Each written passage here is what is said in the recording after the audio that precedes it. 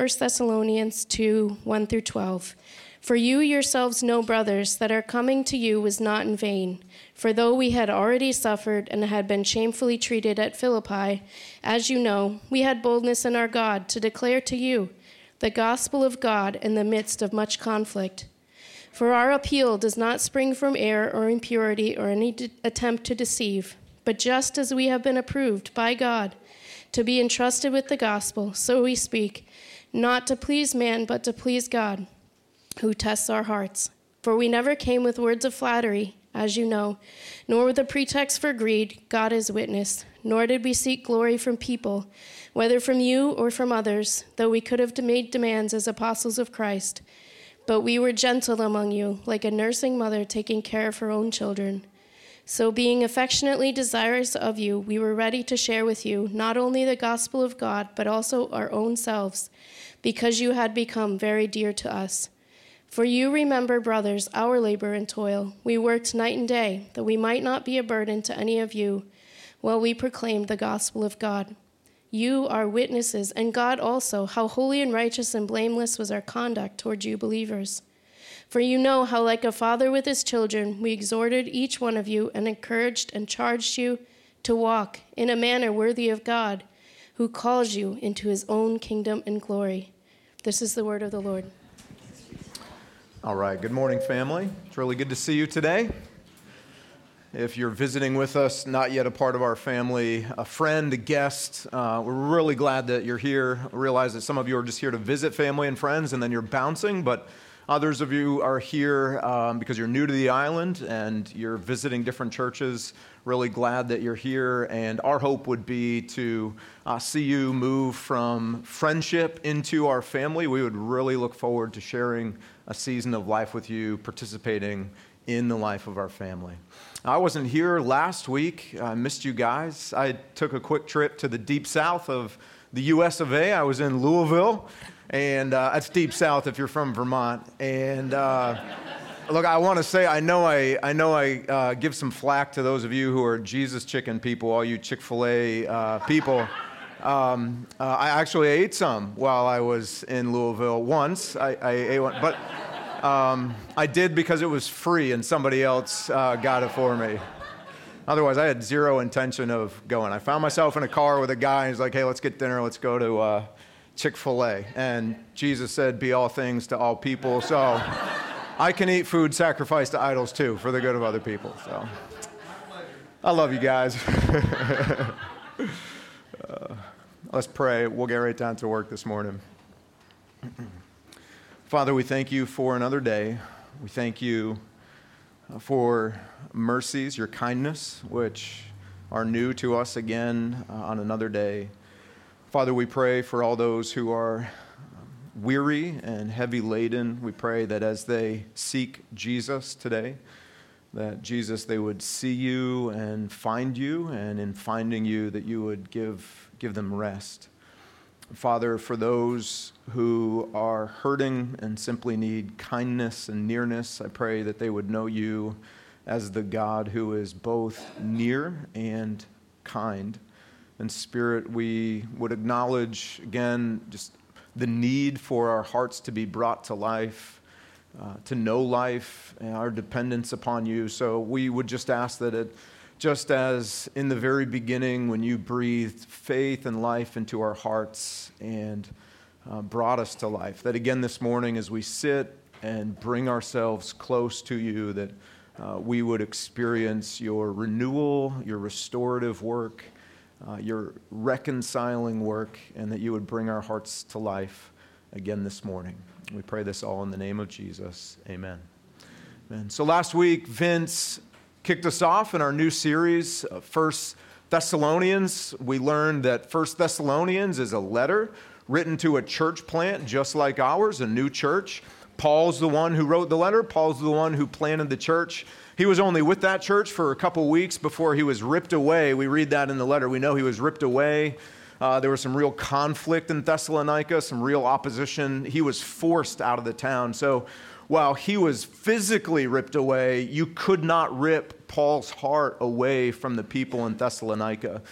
This letter, Sometimes we think of the Bible and we think these are all things that we need to know. And while there's truth to that, like these are proposed truths that we need to know. And that's true of the letter to Thessalonica. The letter is a feeling letter. It's something that you read and you feel. It's heartfelt. Paul loved these people deeply, and he was so concerned for them because they were experiencing incredible persecution. He had deep concern for them, like a mother for her kids, like a father for his kids. And so this is very much a feeling book. This, if it were a movie, were the movie that you're watching in the dark and you're thankful for the darkness because you can kind of dab your eyes and dry the tears away without other people realizing that you're crying. Like if this were a movie and we were watching it together, you would want all the lights in the room off so that you could cry privately. This is a feeling letter. Paul had incredible affection for these people. And in the heart of this letter, there's a thread that runs all the way through. It's a gospel thread, and it's Paul's expressed desire that all churches in all cities of all time would be shaped by the gospel. And when we are shaped by the gospel, it is a beautiful family that results. When we are not shaped by the gospel, it is a broken and empty religious expression in which you will find no life, no beauty, and no transformative power from the gospel. So that's our letter that Paul wrote to this young church plant in Thessalonians. Our title for the morning is simply Gospel Family, and our big idea is this: though much church culture may be broken, let's call it gospel fake, ours can be beautiful, and we will call that gospel family, right? Though much church culture is broken. I imagine some of you have experienced broken church culture. Have you? Some of you probably left church for long seasons because of brokenness that you experienced and were wounded by firsthand. Some of that brokenness maybe led you to be somewhat agnostic, skeptical, maybe to turn away from the faith for a season. Maybe this is for some of you a season where you're just now trying to experience life in God's family again. But church brokenness abounds in our own culture. But it doesn't have to be that way. It doesn't have to be that way. Ours does not have to be a culture of brokenness, gospel fake. Ours can be beautiful. It can be a beautiful gospel family. Here's our outline for the day. You know I'm a simple guy, so here's my simple outline. Gospel formed, gospel fake, and gospel family. Right? We already saw the ideas of gospel fake and family in the big idea. But what I want to do as we unpack those two points is we really need to begin by talking about being gospel formed. Because, let's just get it all on the table at the outset so this is clear. We want all of this to be very clear. The difference, like the one difference between being gospel fake and an actual healthy gospel family is whether or not we are being formed by the gospel. There's no other pathway, and there's no other explanation, right? If we put a dead church on the mortician's table, right, and we're going to do an autopsy, you could do an autopsy on any dead church, and you will find, no matter the symptoms behind every dead church, that's the one root. A lack of gospel formation, a lack of the gospel being center in the life of the church. Okay, so we'll go in that order. Gospel formation, gospel fake, and gospel family. Linnea read this for us this morning, and you probably heard it mentioned. How many of you were here last week for Vince's opening sermon? All right, so about half of you. Where'd the rest of you go? I know you weren't at Chick-fil-A. Well, they're not open on Sundays anyway. Yeah, that's right. If you were here last week, you know that the gospel featured prominently in all of chapter 1. And Vince did a great job talking about what the gospel is. Well, the gospel features prominently again in chapter 2, and there's a reason for that. I like the way, actually it was 3 or 4 times repeated this way. Paul wrote it as the gospel of God. That's kind of unique. You don't see that all over the New Testament. I like it written that way. It's a reminder that we know gospel means good news. And those 2 extra words, of God, reminds us that it's good news that comes from God to us. It originates with him. It belongs to him. So it's God's good news that we already sang about it this morning, that at just the right time, while we were still sinners, Christ died for us. So we receive mercy instead of judgment. That is the good news. It is the gospel of God, right? Verse 2 of chapter 2 on the screen for you. Says, although we had already suffered and been shamefully treated at Philippi, as you know, we had boldness in our God to declare to you the gospel or the good news of God.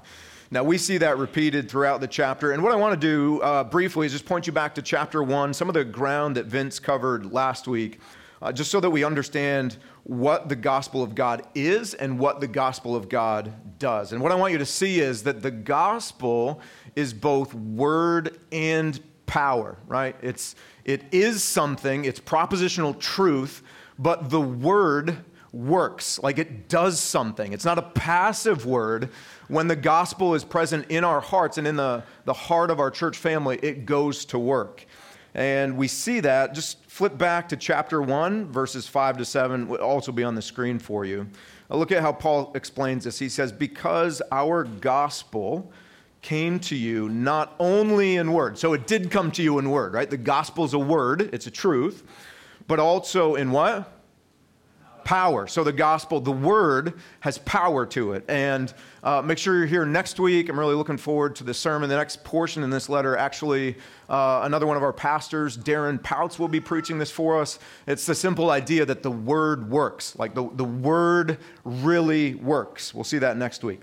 Our gospel came to you not only in word, but also in power. Why does it have power? Because it came to us in the Holy Spirit, the third member of the Trinity. God, the Holy Spirit, works in our hearts through the gospel, right? Through the word. And with full conviction. You know what kind of men we prove to be among you for your sake. Now, look at this. Verse 6. You became imitators of us and of the Lord. For you, here's a very key word for us. You received the word. So you received the gospel in much affliction with the joy of the Holy Spirit. The difference between gospel fake and gospel family, the difference between broken and beautiful is whether or not we have a receptive posture to the gospel, to the word of God. Now, what we need to see is that as a first-time receptivity. In other words, when we were rebels, we had no receptivity to the gospel. And so for that very first day, that very first moment where we received the gospel and our hearts were open to the gospel, it brought us to life, and it took what was broken and began to make it beautiful. Now, that's not meant to be a one-time occurrence for a person or for a church. Though we need that first and one time to bring us to life, the gospel is meant by God the Father to be received daily so that we are continually brought to life and continually reformed around it. So in other words, on any given day, if our hearts are closed to the gospel, whether personally or as a church family, we will bend back towards brokenness and away from beauty.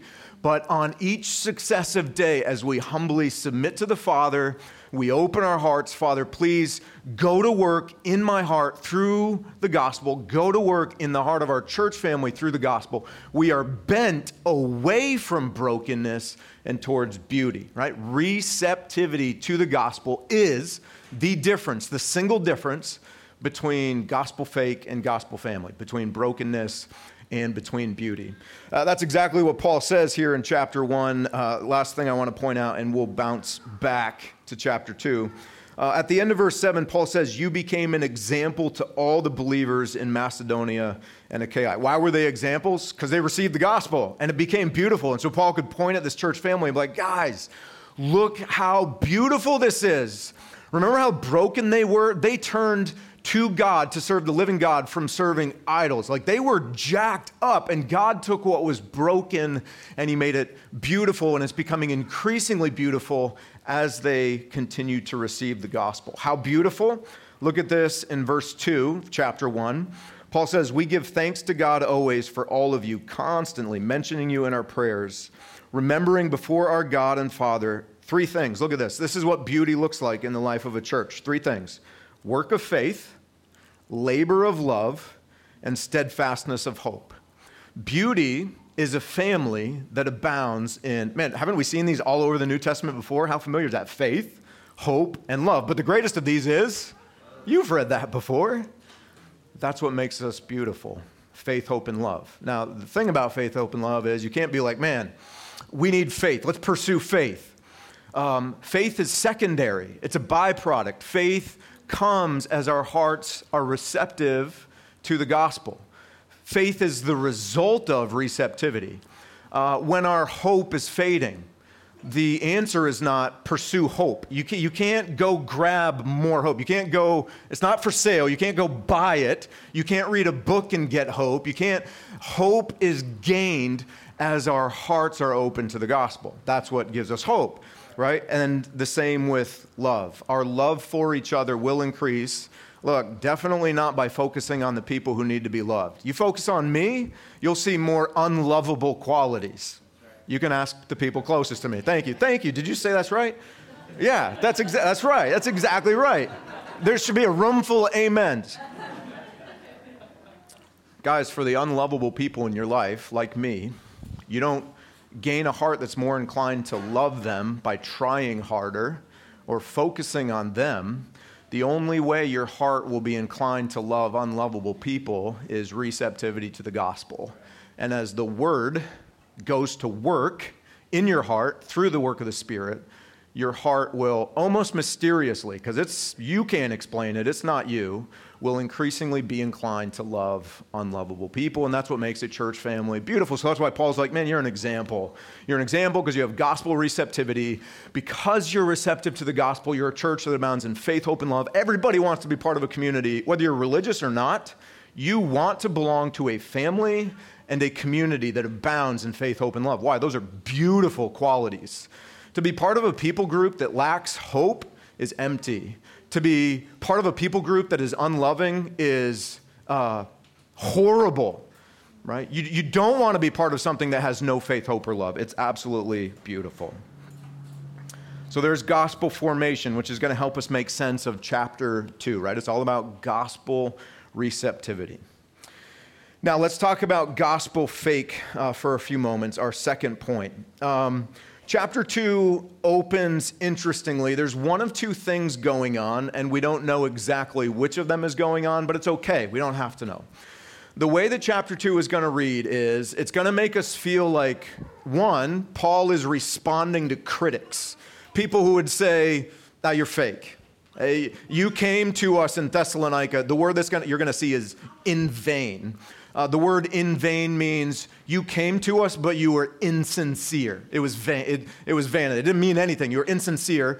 It could mean insincerity, or it could mean like impotency, lack of power. So either you came to us and you didn't mean it was insincere. It was all a show. It was all for your own gain. Or you came to us and you were sincere, but religion is powerless. God is powerless. The gospel is powerless. So Paul's either responding to his critics, you'll see that, or if he's not responding to critics, because he doesn't name anybody, the other possibility is he's simply drawing a contrast for us of what that beautiful culture looks like, and when the gospel is not present, what the alternative is, what religion minus gospel centrality looks like. Okay? So it's one of those two things.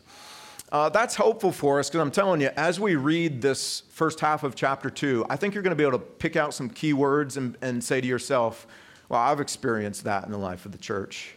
Like, wow, when I experienced gospel brokenness, right, gospel fake, That's exactly what I experienced. That's what wounded me. That's what turned me off to Christianity. Like, you're going to see it. I think it's very, very obvious. And then about halfway through chapter 2, Paul's going to pivot from gospel fake, to gospel family. So let's explore the first half of the chapter, gospel fake.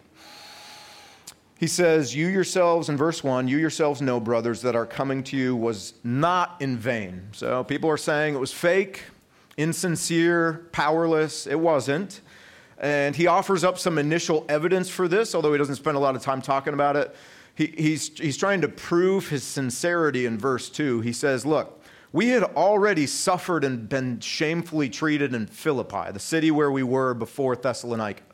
Like, we were trying to plant a church and preach the gospel, and we were treated so poorly. We were brutalized. Yet, as you know, we had boldness in our God to come to you and to declare to you the gospel of God in the midst of much conflict here. In other words, if we weren't sincere about this, why would we go from one town where we're being suffered and locked up to another town where it would get even worse? We'd be crazy, right? So he's appealing to sincerity through suffering right there. He said we had boldness in our God to declare to you the gospel of God in the midst of much conflict. And then he's going to get into kind of some of the specifics of how people were saying his coming to them was in vain. Look at this in verse 3. What we're going to see is we're going to see them kind of attack his appeal, or the stuff that he said to them, and we're also going to see his approach attacked, right? His posture towards people. Here's the appeal, right? For our appeal does not spring from, now there are three kind of accusations here, error, impurity, or an attempt to deceive. Those are familiar ideas to us, or familiar words. Now, let's just start from the cultural standpoint.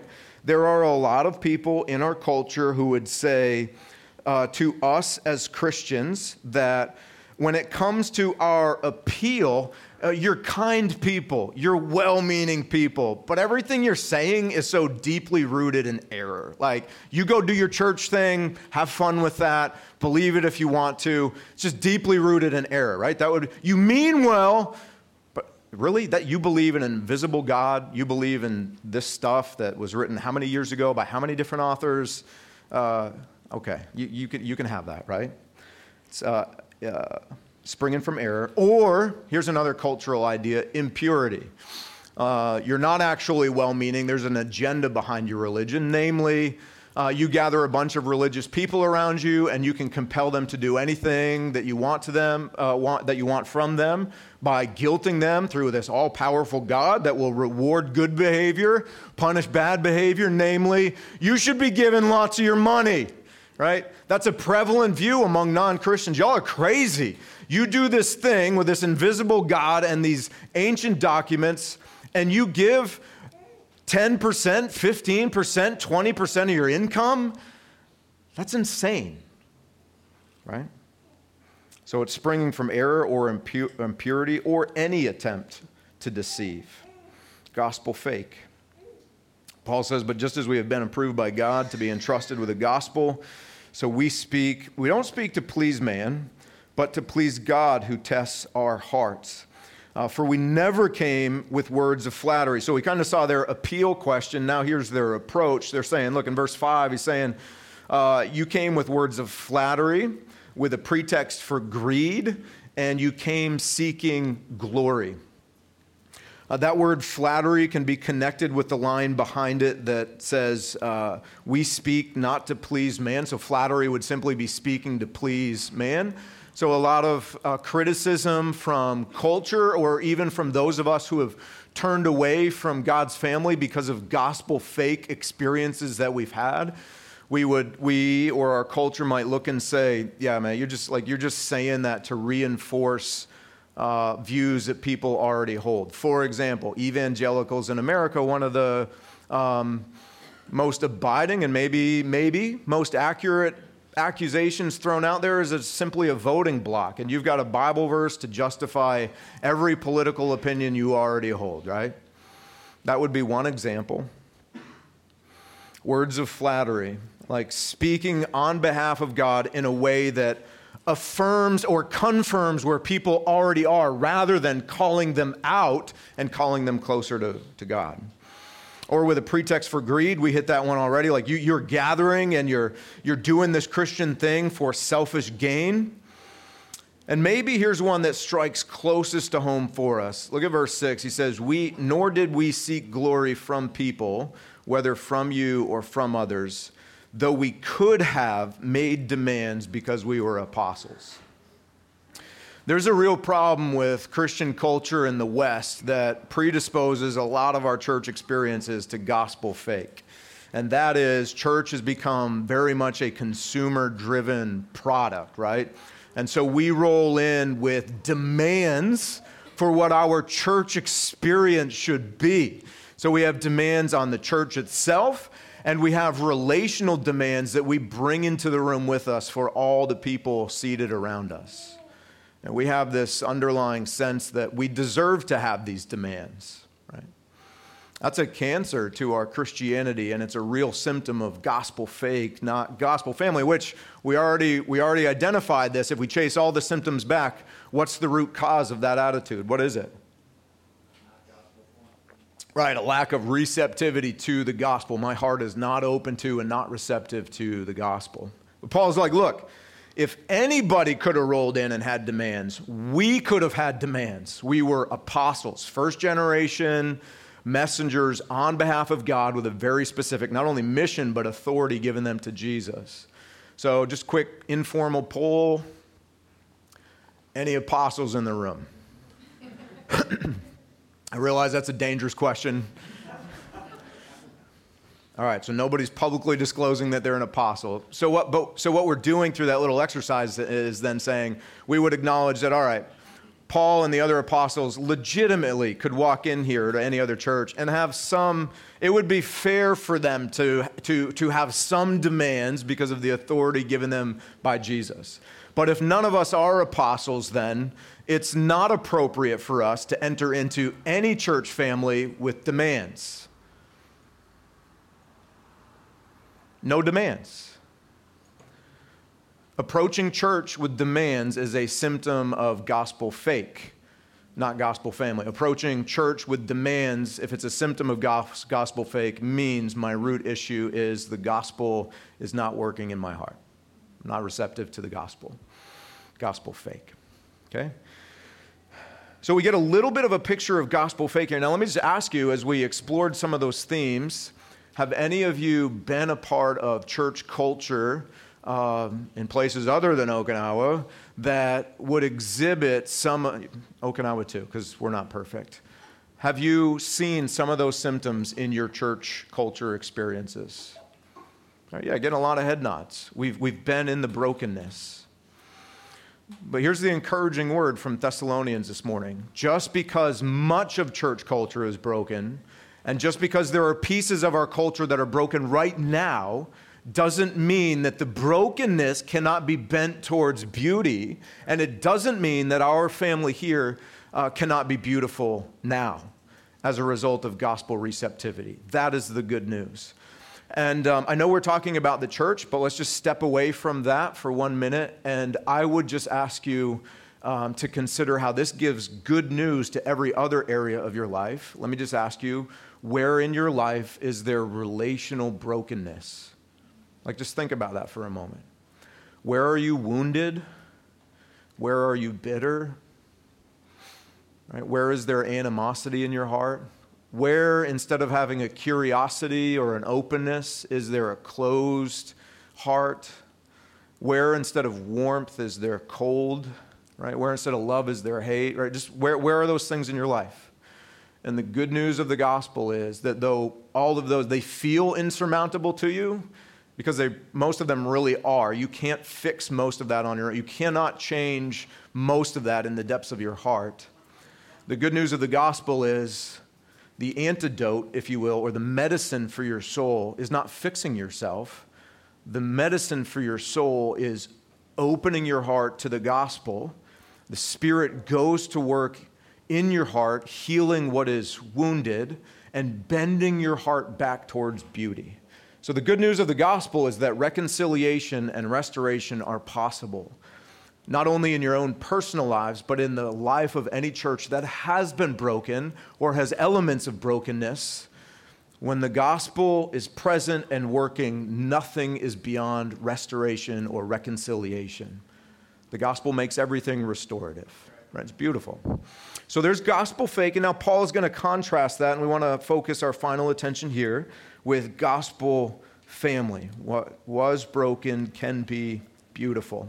And I want to show you this. There's, if I had to pick a key word, go ahead and go to the next slide.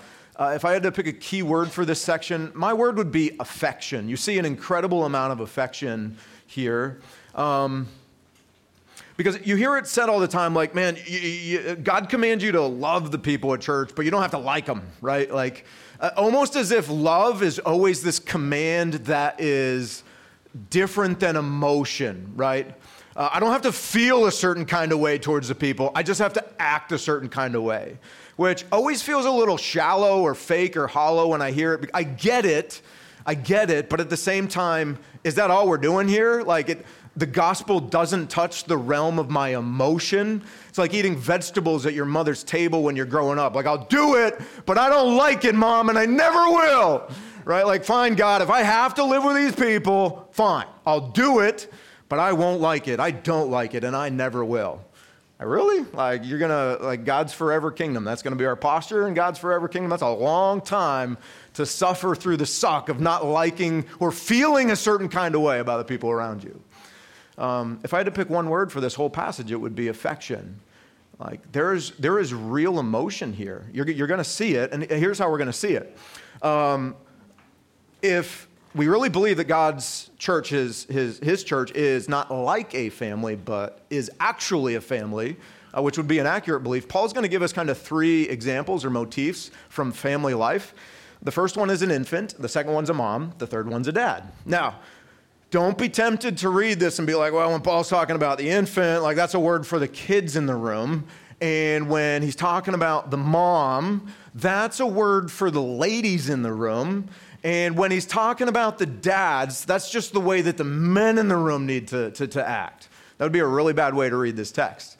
What Paul's going to do is he's going to hold up infants, he's going to hold up moms, and he's going to hold up dads. And as he holds up infants, he's going to look at all of us, men, women, and kids, and say, just as an infant demonstrates affection or lives in this kind of way, all of you, regardless of age, regardless of gender, you should live like this too.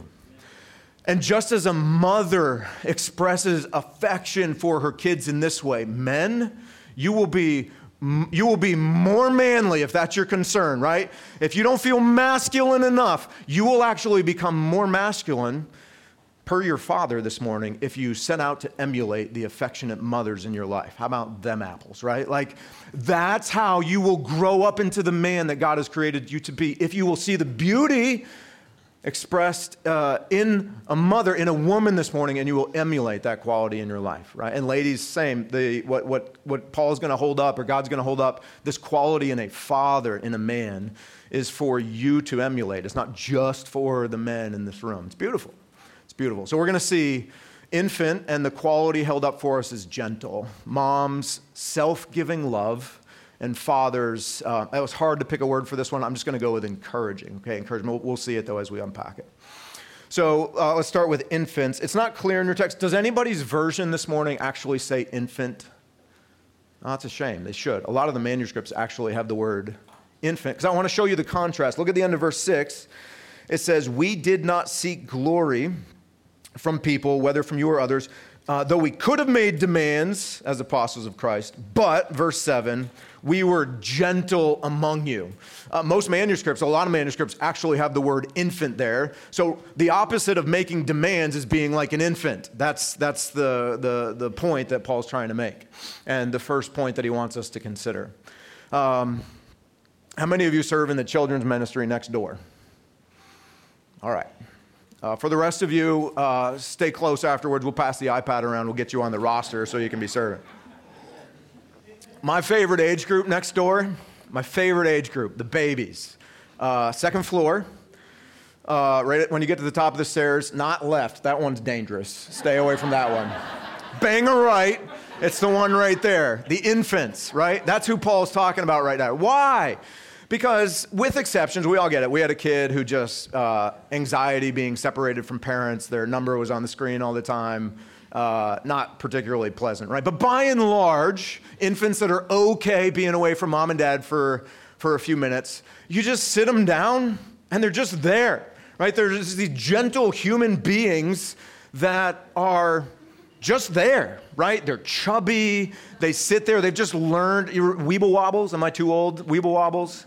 All right. This old Fisher-Price toy that like, it was weighted at the bottom so as it would fall over, like eventually it would just find its way back up, right? Just like the balance would bring it back up. Just these chubby little people. They're curious. They're gentle.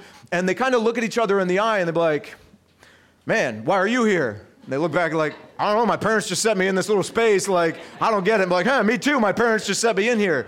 Like, that's the attitude that Paul wants us to have about church. Like, how'd you end up here? I don't know. Okinawa, man, I don't know. This Pillar Church, Gate 2 Street, boobies, tattoo, I don't know. My dad just put me here for 3 years. Funny, me too. Like, I didn't want orders here. I'll never extend here. I'll be here, but I won't like it, right? I'm here. That's the heart posture that God wants us to have, the heart posture of an infant. I'm just here because my dad's got me here for 3 years, right? And infants, what do? They share everything. They have a pacifier. They like it. Like, you should like it too. Like, try this pacifier. Put it in your mouth. Like, I probably like the pacifier you have. Can I have that for a little bit? Like, just this inclination to share at that age that radically disappears when you go up the stairs and go to the left instead of to the right, right? Go to the right. What I love about infants is how accepting they are. It's kind of funny and gross at the same time, but this is the gentleness that Paul's talking about. What else do infants do? Guaranteed to happen. They eat an entire canister of puffs. Have you had puffs? Apple cinnamon puffs are the best. Get the apple cinnamon puffs. They eat the puffs and then they spit up the puffs. The relationship among infants does not change as bodily functions occur. So we as adults are our tolerance level is very low. And what do we learn from infants? They're in this room together. They're spitting up all over themselves. They're filling their diapers, and they stink. Like, just think about that. They're pooping in their pants. And it doesn't change the way that they treat each other. They're still climbing on each other. They're still smiling at each other. They're gentle, and they're accepting. Imagine the beauty of a family that was as gentle and as accepting as infants. So that in all of the messes of our lives, because you've spit up while you've been in Okinawa, right? Okay, and if you haven't, you will. You're gonna make a mess. I won't ask the other question, but you're gonna do that too, all over yourself. Life is messy, fam. We have done ourselves a disservice in sanitizing everything in church as if it's this good or this service or this professional environment or this environment we put a mask on, put a face on, when in reality we're all infants that spit up and all the other things every day. Rather than being demanding, gospel beauty cultivates the heart of an infant in that we are gentle, curious, sharing, and accepting, even in our worst of messes. We don't kick kids out of the nursery until mom and dad come and pick them back up. And that's how we want to roll. We share a season of life. We make messes. We're forgiven our messes. We're cleaned up of our messes. But all the while, surrounded by a family that doesn't lose its gentle, curious, inviting, sharing posture. The beauty of infants. Man, gotta go. Take 1 week off and I forget how to preach in under 40 minutes. And then there's a comma. Verse 7, Paul says, also like a nursing mom taking care of her own kids. That's beautiful. So being a nursing mom is, here's his words, affectionately desirous of you. Be like that. Be like the mom. So there it is. Gospel goes to realm of desire. You can't just look at God and be like, well, I don't like these people, but I'll do it. Like, fine. No, like the gospel goes after your desire, like your affections too. You can't just eat the vegetables in God's family. Like, you got to like the vegetables, right? Being affectionately desirous of you, we were ready, look at this line, ready to share with you not only the gospel of God, that's what he's been talking about, but also share, what are those next three words? Our own selves. Is that not a beautiful family? Because you had become very dear to us. That's a mom. Affectionately desirous, loving her baby so much that she would share not only what she has or what she does, her time, but she would actually share her own self. She birthed you from her body. She feeds you from her body. She's sleep deprived because of you, but all, by and large, a source of joy. Eventually, she loves you. And so just as Paul would point us to the posture of an infant now, men, listen, he's calling you, he's looking at you in the eye and saying, if you want to be a maturing Christian, if you want to grow into the fullness of your masculinity, be less like the culture says men should be, less Joe Rogan, less Jordan Peterson, less fill in the blank, whoever it is that you like to podcast, YouTube, whatever, and more like what Jesus says, and that in this way your life would emulate a nursing mom. Right? Then you'll begin to touch the kind of masculinity that God has created you for. I got a picture of my mom. I think it's one slide over maybe. She's there somewhere. Keep going. Oh man, did I not get my... She's not in the slide deck? That's not my mom. One more, I think. I can see her. Can you see her? There's mom. Yeah, right. And I think that's me. It might be my older brother. I don't really know. It's in my scrapbook, but I'm second born, so pretty much all the pictures of my brother. My mom still loves me, and I've come to accept this, but that's probably my older brother. You can't really see her eyes. I got her eyes there, but you can see the way her body is postured towards me. Guys, just think about that. Think about how beautiful our family would be, how beautiful any church family would be if our posture towards each other looked like that we had that kind of a gaze for each other, that kind of a concern. My mom was concerned about my flourishing and my well-being. I was thinking about mom. Actually, I stayed with my parents while I was in Louisville. The clothes I'm wearing smell like my mom's detergent because even at 42, she washed all my clothes and folded them for me before I came back. So I can smell my mom's detergent, right? And I was thinking about mom, and I was thinking, like if I were trying to introduce you, one of my friends, and talk about how good you are, or how good of a friend you are, I could turn to somebody who didn't know you and be like, yeah, this is my friend Levi, and there was this one time, right? And Levi would do the same for me, like, this is my friend John, and hey, what kind of guy is John? Oh, there was this one time that John, fill in the blank. Do you know that when you're talking about your mom, you can't describe mom that way? It's impossible to be like, hey, this is my mom, and there was one time. Because with moms, it's not a one time, it's a lifetime. That's what Paul's calling us to in gospel beauty. It's not a one time, like, well, I'll do this nice thing for them, check the church box. Like, it is a lifetime posture. Right? It's beautiful. And then for the men, not for the men, he holds up the Father for all of us to emulate in this way. Verse 11, you know how like a father with his children, you'll see three things. They all kind of run together to kind of make one big point. Verse 12, we exhorted each one of you and encouraged. Those words are so closely related. It's kind, encouragement, speaking life-giving words. You can do it, son. You can do it, girl. I love you. Like I'm so proud of you. All the life-giving, encouraging kind of words from a father.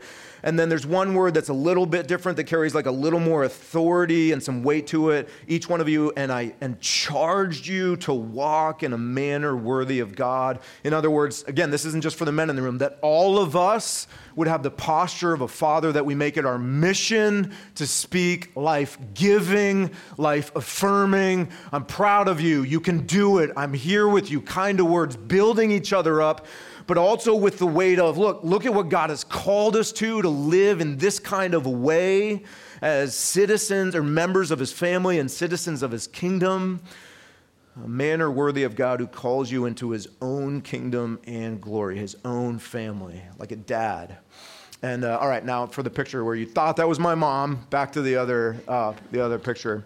This is a picture of Derek Redmond, 1992. Barcelona Olympics. I was 12. Who else was 12 in 92? All right. Hey, yeah, all right. Look at you. Some of you weren't even born in 92. He's from Britain. He held several records in Britain for 400-meter events, just really the fastest man in the kingdom at the time.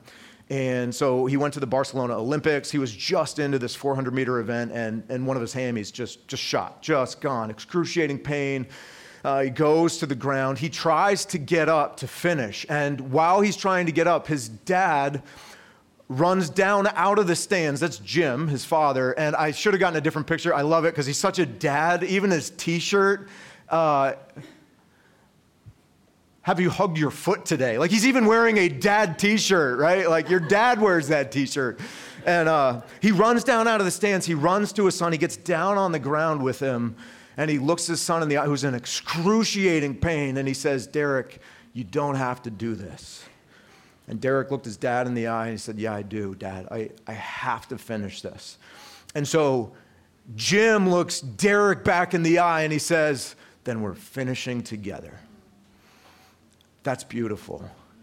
Guys, that's what God the Father is calling us to emulate in this family. For you kids who are in the room, for you ladies, and for you men. That the beauty of our family would look like a father in that when we see each other go down, and listen, if you're new to Okinawa, it can be a meat grinder here. You're going to go down. Something's going to happen relationally, personally, with your mental health, with your emotional health. It's a reality. But in God's family, when we see each other go down, we don't discard family members. We run down to the track. We get down on our knees. We show empathy and love. And then we stand together and we finish together. We cross the finish line together. And guys, that's the difference between gospel fake and gospel family. You don't get gospel family by going gospel family. How do we get to gospel family? A heart receptivity to the gospel because the gospel goes to work. And that's exactly what Darren is going to show us next week, the gospel going to work. Let's pray, and then the team will come and lead us in response. Father, many of us have been affected by gospel fake cultures. I pray that you would heal the woundedness, the brokenness in our lives. Father, there are elements of our own culture. We're not naive. We're not a perfect church. We know that our hearts naturally bend towards brokenness. We know anytime we're not receptive to the gospel, brokenness occurs. So, Father, please show us those areas of brokenness in our family and bend us back towards beauty.